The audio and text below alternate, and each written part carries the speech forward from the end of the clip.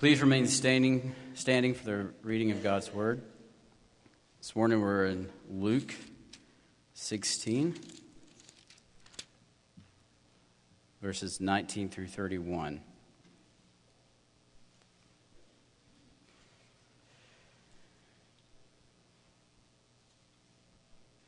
There was a rich man who was clothed in purple and fine linen and who feasted sumptuously every day.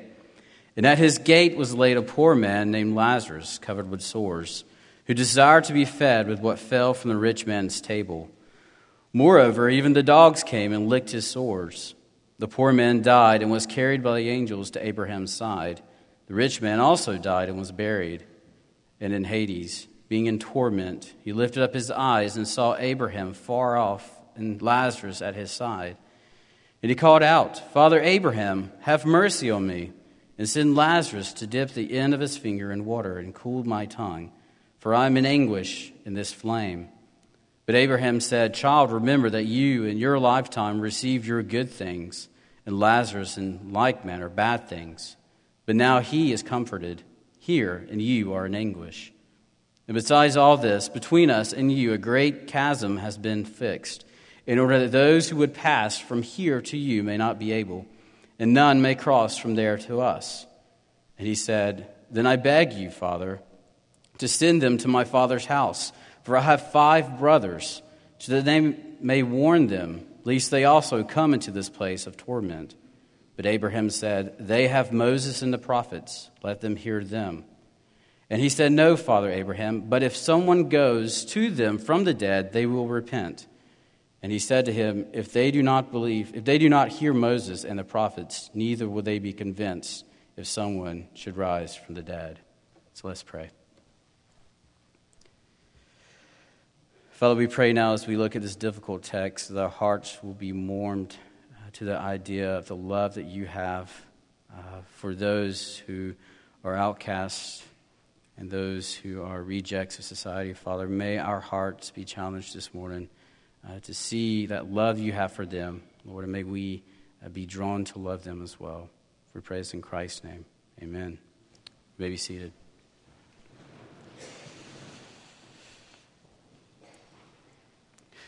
When Tim asked me to preach this morning and share with you my desire for Mercy Ministry, I confess my mind was thrown into a tailspin. I was excited about this because in my area of life, this is the area of life that I feel that the Holy Spirit has been working on. And the Spirit has been drawing my attention to having a heart for those who are taken advantage of, those who are poor, and those who are neglected by our society. And so I wanted to take this opportunity to encourage you, my brothers and sisters in Christ, to come alongside us here at Covenant and to participate in the mercy ministries that we partner with. But at the same time, I felt, and I continue to feel, maybe to a lesser degree, very inadequate and discouraged, because I know that there have been many opportunities in my own life where I've chosen not to show compassion towards those who are poor, orphaned, widowed, or neglected. When we read through the Word of God, it makes it seem like the most difficult passages tend to always stand out to us. And so as I was preparing for this sermon, I kept reading and struggling through different passages, and all I kept coming back to was this idea of mercy and justice. It's kind of strange. When you have something on your mind and you read a portion of Scripture, you just can't get the certain concept to flee or to go away. And so that's where I have been this past week. So before we get into the story of the Rich Man and Lazarus, I want to be open and upfront with you. While I desire and have a heart for mercy ministries, I want you to know that I still struggle on a daily basis with showing compassion to those around me. And so my hope this morning is that this message would not only encourage and challenge you, but it would also encourage and challenge me as well. So I'm not just preaching to you, I'm preaching to myself. So in Luke 16, And looking at it, it has to be one of the most gut-wrenching, sad stories in all of Scripture. And to be honest with you, I was tempted numerous times to go to Matthew 25 and look at verses 31 through 46, where Jesus talks about feeding others. And when you feed others, you clothe others, you give them drink, you do it to the least of your brothers, you do it unto him. But that passage was just as difficult to read and study. And why was that? Why do most of the passages speak of us caring for one another, serving one another, meeting the needs of one another? Why is it so gut-wrenching? And I think the reason why it is, and it should be for us to kind of be convicted by these passages, is because when we read these passages, it reveals to us that God has a heart for the poor and for the afflicted, for the orphans, for the widows, and the immigrant. He has a heart for their sufferings. He cares for them. He loves them. Even if they don't believe, he loves them. We saw in this passage in Deuteronomy 24, where Moses commands the people, after you have taken all the food from your field and your olive trees, you leave some behind. Don't go back. Why? Because that's left for the poor. God has a heart for the poor. When we think about God's heart for the poor, it rips us to shreds because it shows how often we struggle with loving the poor the way God does.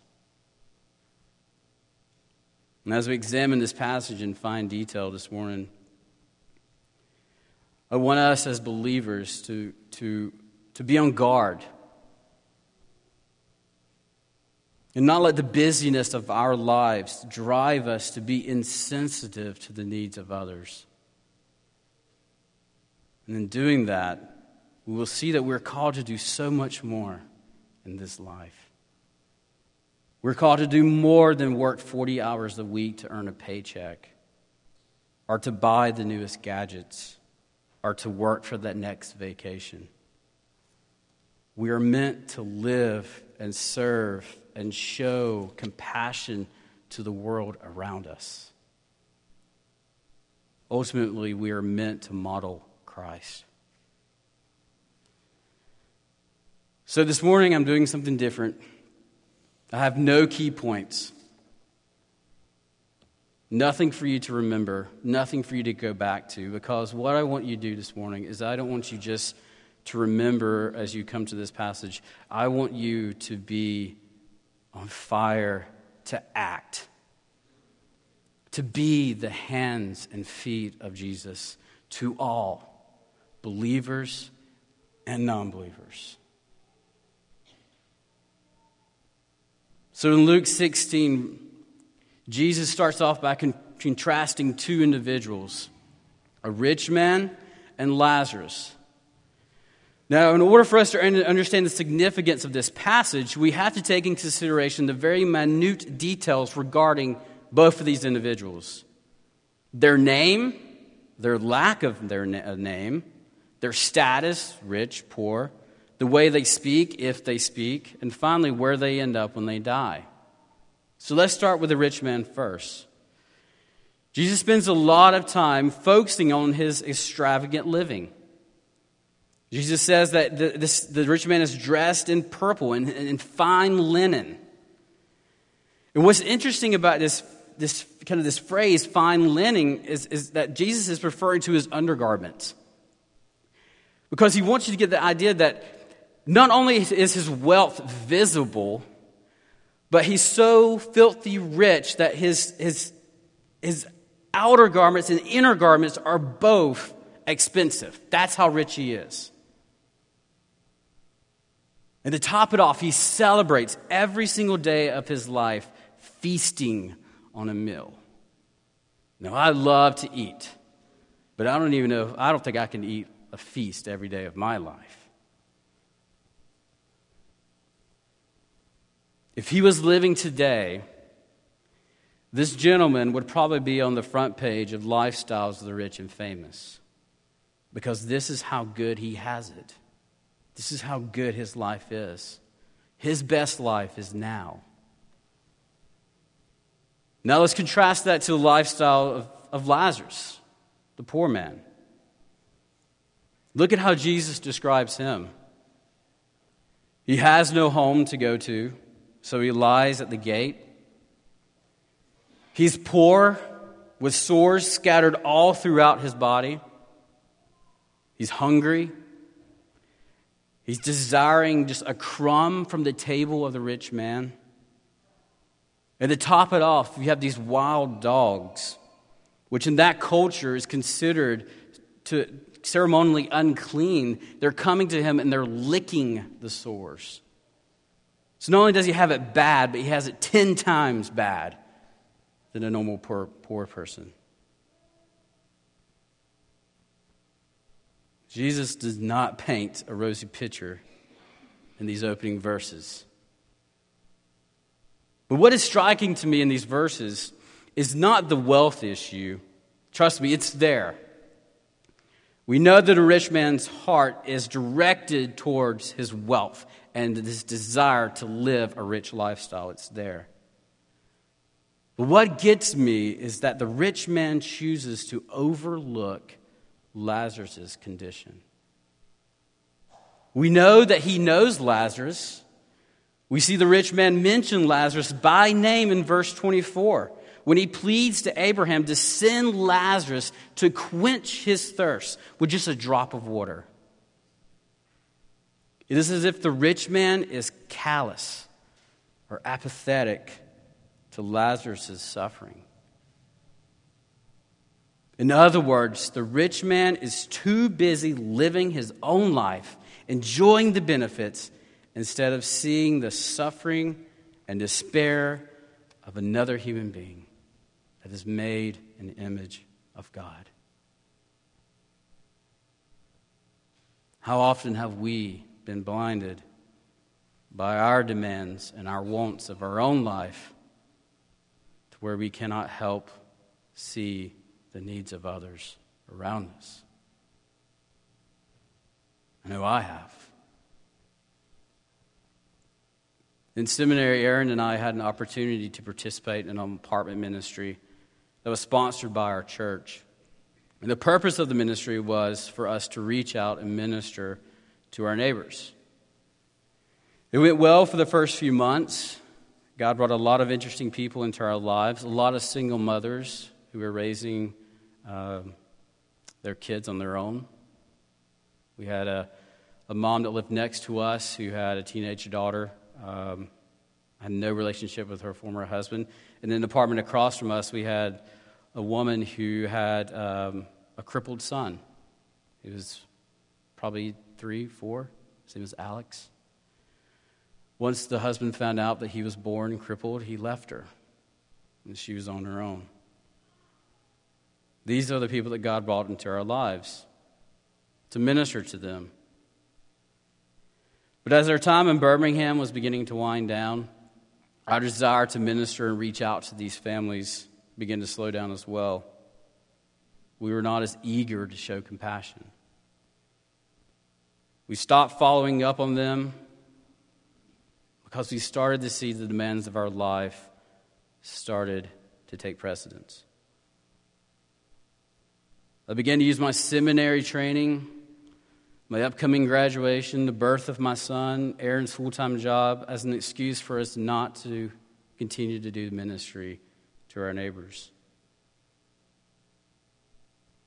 And today, as I peek at their lives on Facebook, yes, I do Facebook stalk,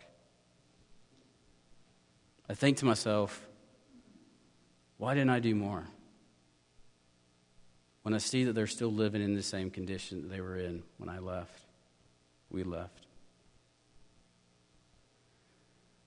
Look, I know we all have responsibilities in this life. I know we have to have a job. We have to take care of our family. We have to attend church. We have to rest. We have to take care of our bodies.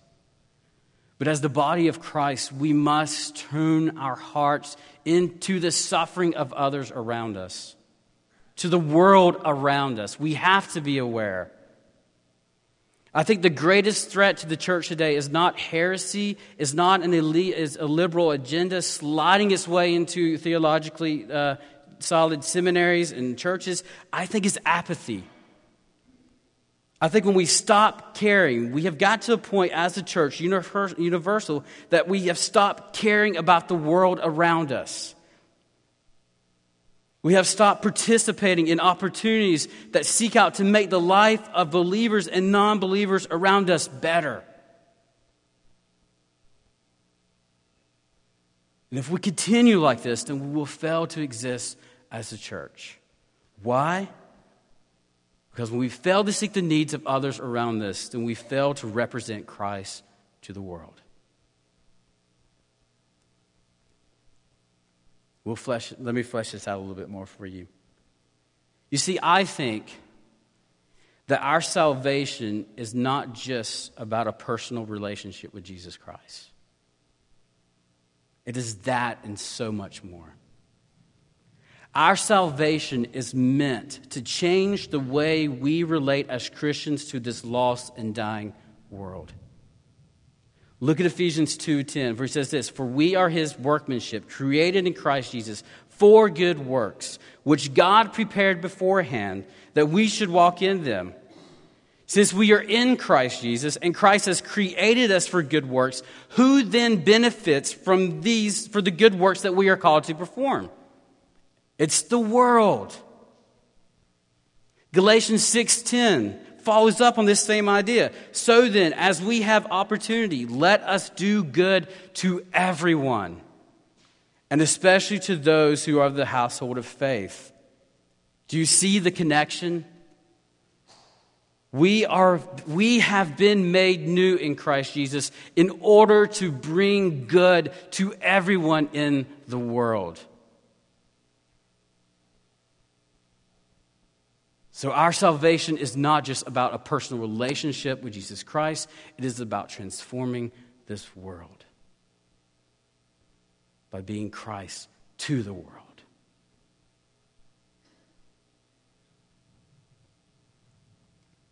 When we do that, we do not only impact the life of others in the here and now, but because of our faithfulness and our desire to show mercy to all people, we have a greater impact on the life of those to come. In other words, our love and our mercy on this side of heaven impacts the growth of the church on the opposite side of heaven. Look at verse 22 through 31. Jesus moves away from contrasting their earthly home to emphasizing the life after. In verse 22, Jesus tells us that Lazarus has died and is carried up by angels to Abraham's side. And most scholars believe that this is reference to heaven. So we can assume that Lazarus was a believer. But in the same verse, we see the rich man's destination, and that is Hades.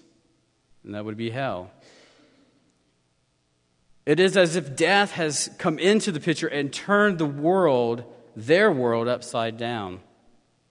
Before the rich man enjoyed all his life and all that it had to offer while the poor man suffered, now the poor man enjoys a heavenly life while the rich man suffers. But Jesus doesn't stop there. He explains in verse 25 that why the rich man is in Hades.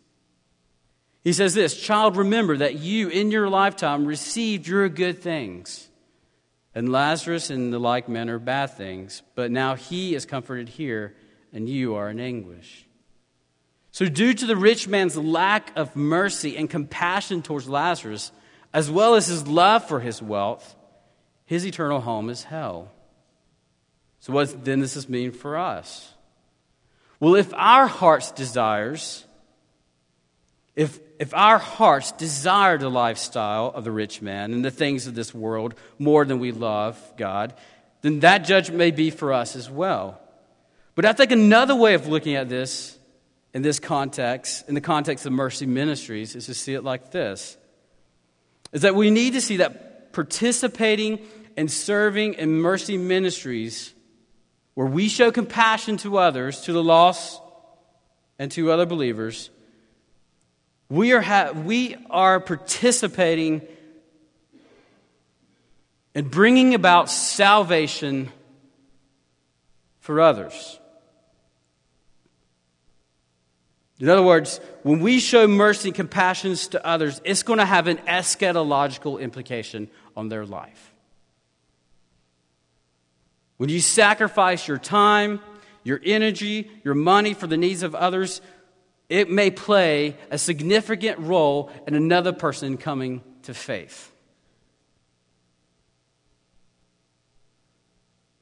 Ultimately, God is sovereign, and He calls His sheep, and His sheep, they come. But a lot of time, God uses the love and compassion that His bride, His church, possesses as an instrument to break down the hearts of stone so that the lost can hear the beautiful words of the gospel.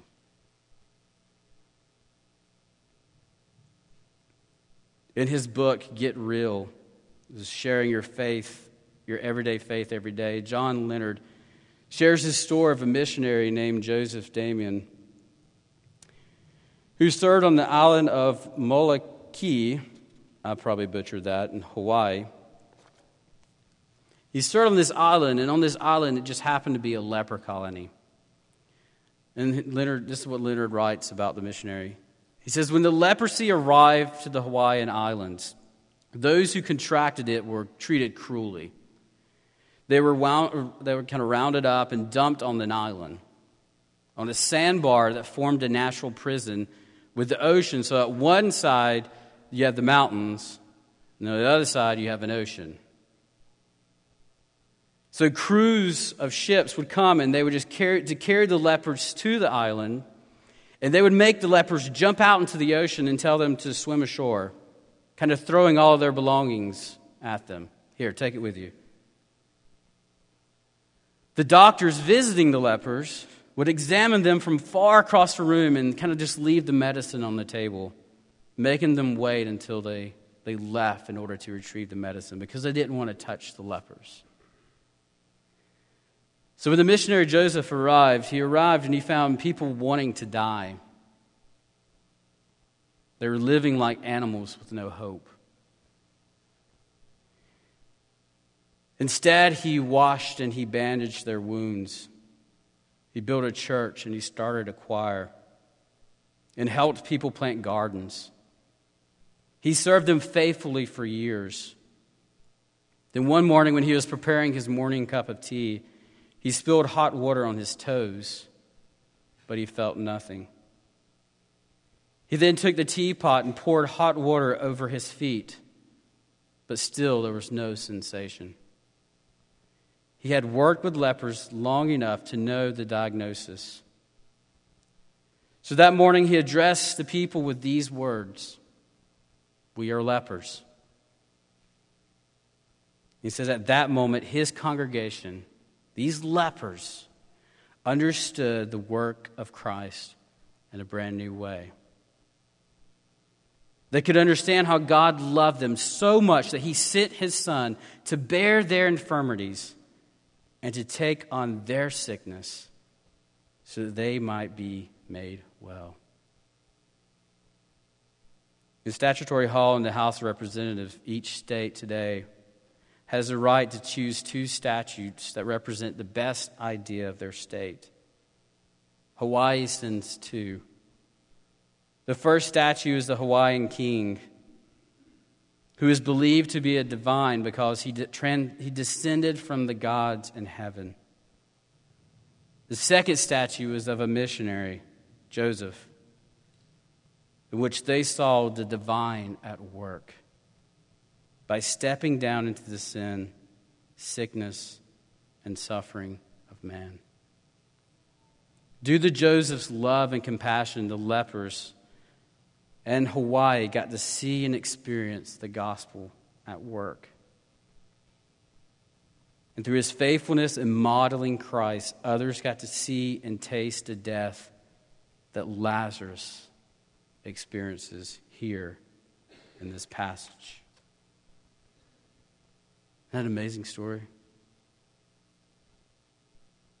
Through this man willing to go and to touch these lepers got to see Jesus.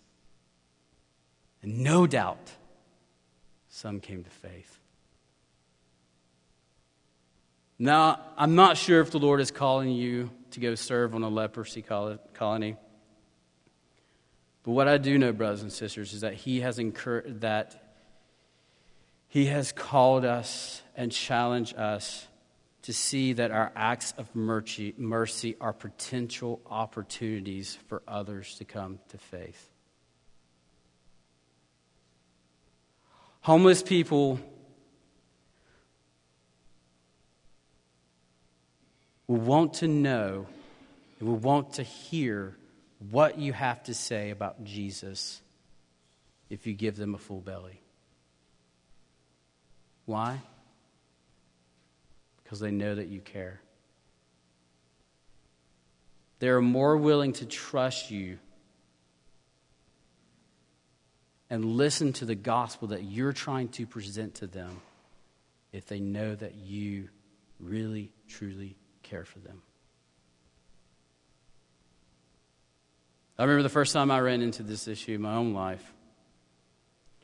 I was in seminary, I was arrogant, and I was wanting to save the world. So I tagged along with our church men's ministry one Sunday as they went to minister at a local men's shelter.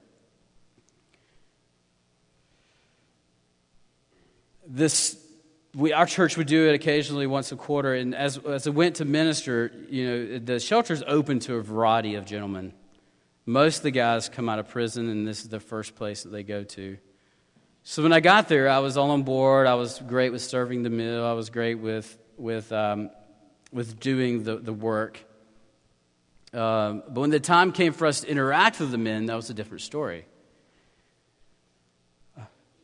A lot of the men that were living in a shelter was released from prison, and I didn't know what their background was, and I was terrified, and I was afraid that I just didn't want to get bogged down in the mess of their life. And so I tried the best way I could. Without being rude, I avoided them. So when the time came for me to give a devotion, I opened my Bible and started preaching from Luke 18, verses 9 through 14. And I had this planned out. It just didn't hit me until I actually opened my Bible to preach it. And that particular passage is the passage of the Pharisee and the tax collector. And that is when the gospel hit me. I was blinded by my own self-righteousness. I was too busy trying to get them to believe in the Jesus that I was not willing to emulate. Did they catch on? I'm sure they did. I know I did. But I share this because I truly do believe the most effective tool for reaching the lost with the gospel is through mercy ministries. Through showing compassion and grace to those who are outcasts by society. But ultimately, we have to change the way we feel and do mercy ministry. We have to change the way we do it.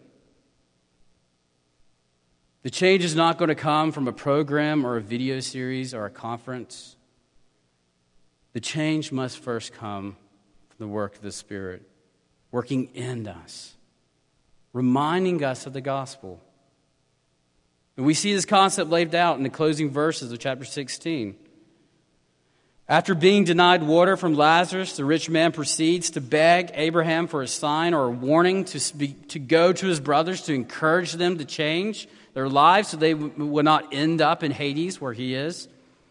But Abraham responds saying that they have Moses, they have the Old Testament prophets. That is enough to cause your brothers to repent for their lack of mercy towards the poor and the oppressed and their lack of seeing their love of money. But the rich man presses Abraham again, saying, Abraham, if they do not hear Moses and prophets, their hearts will not be changed.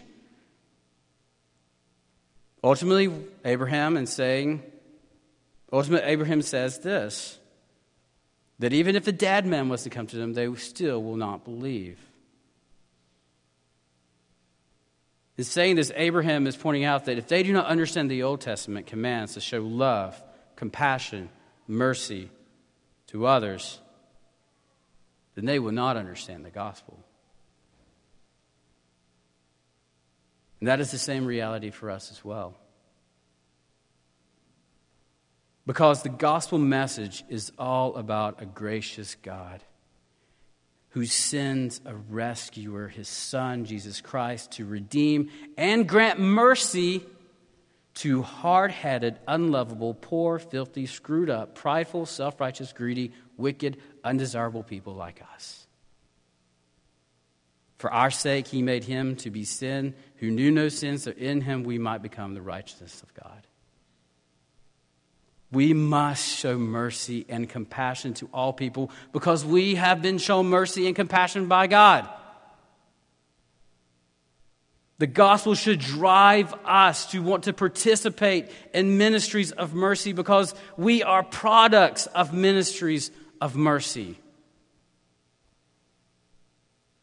And when you struggle to show mercy, which at some point in our life we will, I do every day, the gospel is a great place to run back to refresh us, to encourage us, to go back and invest in the lives of others. For Christ invested himself into us, did he not? Shouldn't we do the same? In preparing for this sermon, one of the most interesting things about this passage was the name Lazarus. Jesus does not tell us the name of the rich man, but he tells us the name of Lazarus. And I came across, in reading the commentator and anticipating of the sermon, I came across the reason why, and it kind of floored me. Do you know the reason why Jesus chose to use the name Lazarus? And I'm just going to read you what the commentator said. He said this: because everyone, including the rich man, had overlooked him. Didn't think of him. Didn't think he was worthy of their time, their attention. But God did. God thought he was significant. So that's why Jesus mentions his name in this passage. Lazarus may not have been known by men, but he was known by God. Because our God loves the outcasts, the rejected, the poor, the orphans, the widows, and the immigrants. He cares for them. And so should we. As a way of wrapping up the sermon, I would like to share with you my heart for Mercy Ministry and where do we go from here. You see, I think Mercy Ministry is not defined nor held captive to a certain political philosophy or party platform. Instead, I see Mercy Ministry as gospel ministry. If we are people who love God's word and love his church, then we should be involved in ministries that seek to minister to those in need. Whether it's the poor, the widows, the orphans, the immigrants, whoever it may be, we need to be active and involved because they are made in God's image and they deserve to be loved and cared for the way we have been loved and cared for and transformed by the very gospel that we are supposed to proclaim to this lost world. That's what we're called to do. So next Sunday during the Sunday School Hour, we will have different presentations from all of the ministries that we support here at Covenant, physically and financially. And I want to challenge you this morning to consider being a part of one of those ministries that we support. Not just financially, but we want you to actively come, be there in bodily form to see the sufferings of those around us,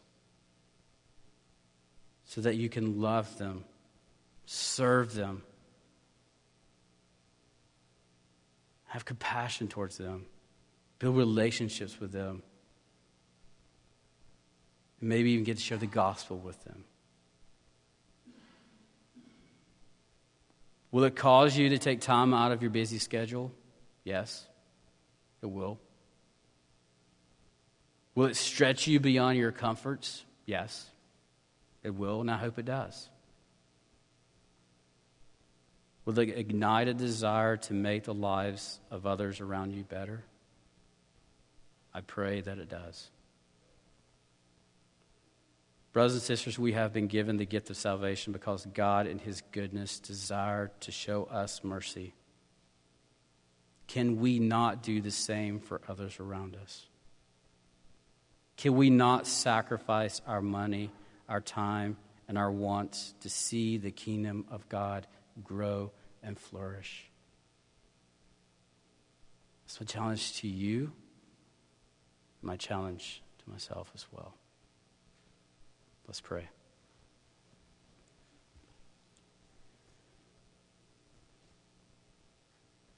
Father, it's hard sometimes whenever we look at this lost and dying world and see that there's so much that needs to be done. We see the suffering. We see the injustice. We see people being taken advantage of.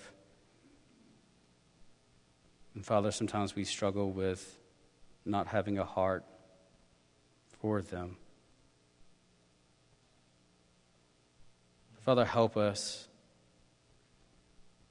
Help us, your people, who have been transformed by the gospel, to be witnesses of Christ to this lost and dying world. Help us to see this suffering, to see this injustice, to see people being taken advantage of. Help us to speak out, to come alongside, to love, to show compassion, to show mercy. Help us to sacrifice and do what you have called us to do. Mercy ministry, which is gospel ministry. For we pray this in Christ's name. Amen.